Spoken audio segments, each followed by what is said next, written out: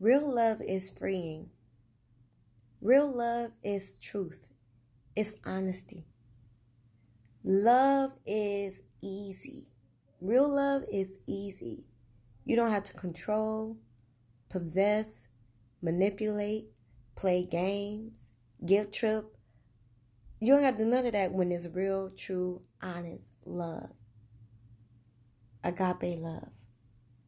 It's not based off of, what somebody do to you and how they behave and act. It's I really love you despite of the things you do. Like, I really love you.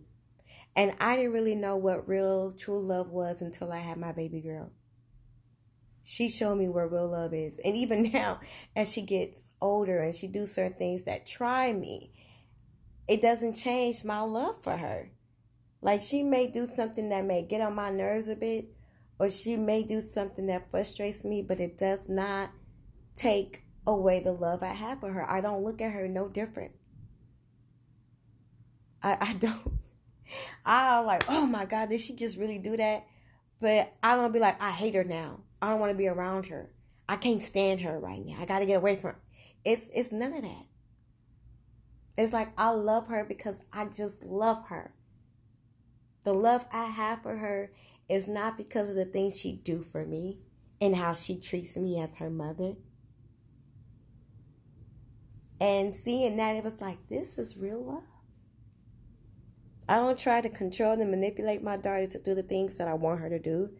I guide her.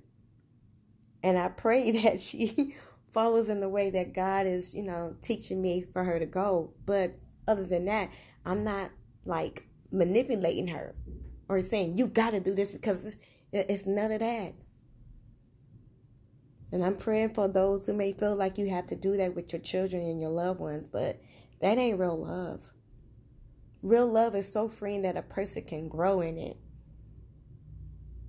They have the free will to spread their wings and fly. They have the free will to go away from you and come back and still be loved on correctly. That's free love. That's real love. That's true love. Love shouldn't be based off how a person treats you. I love you because I just love you. I love your heart. I love your personality. I love you because of the things that I can see you potentially be and where you come from and what you do and how you do things. It ain't what you really do for me, though, and how you treat me. I just love you because of who you are. That's real love, and that's the kind of love God give us and show us.